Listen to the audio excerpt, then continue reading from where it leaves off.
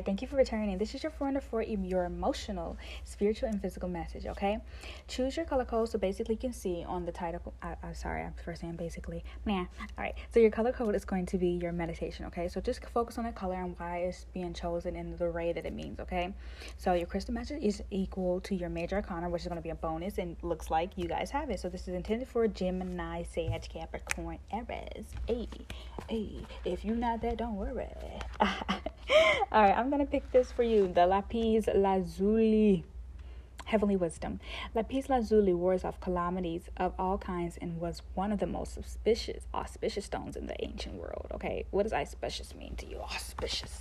Auspicious, okay? So kind of, I guess, take that as your, because you got some mysteries over here. We got the Ace of Pentacles in reverse, okay? So you are actually going to be taking the lessons of your South Node and really reaping the blessings, okay? Because once you accept something to pass something, you do take it as like, this is how I was going to be gained or deemed into my new North Node life. This is how I'm going to be giving the instructions to my new life. When you're asked to be out of your South Node, out of the confusion, out of the reality of, poor choices, you go to that space and you say, hey, how do I, put myself in a routine? It's like, well, it's not going to be overnight. He's like, okay.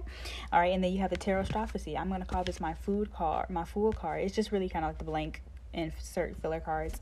And I like to say that as your spiritual right, it's just pretty much a lesson. We're talking about the prayer, and you're going to take all your tools and you're going to go there. And then we have the Emperor, okay? The Emperor is in your physical space. So now, as you already know, your message, your crystal message, it is just taking on what life has given you, okay? So Lapis has blue, that is shades, okay? And then we have the Hangman, okay? And that is a reverse. That is another one. So I guess I could give you another meditation.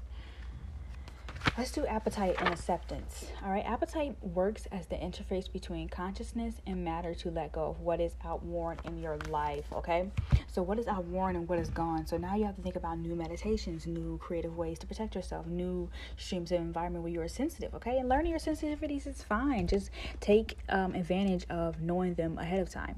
Bye.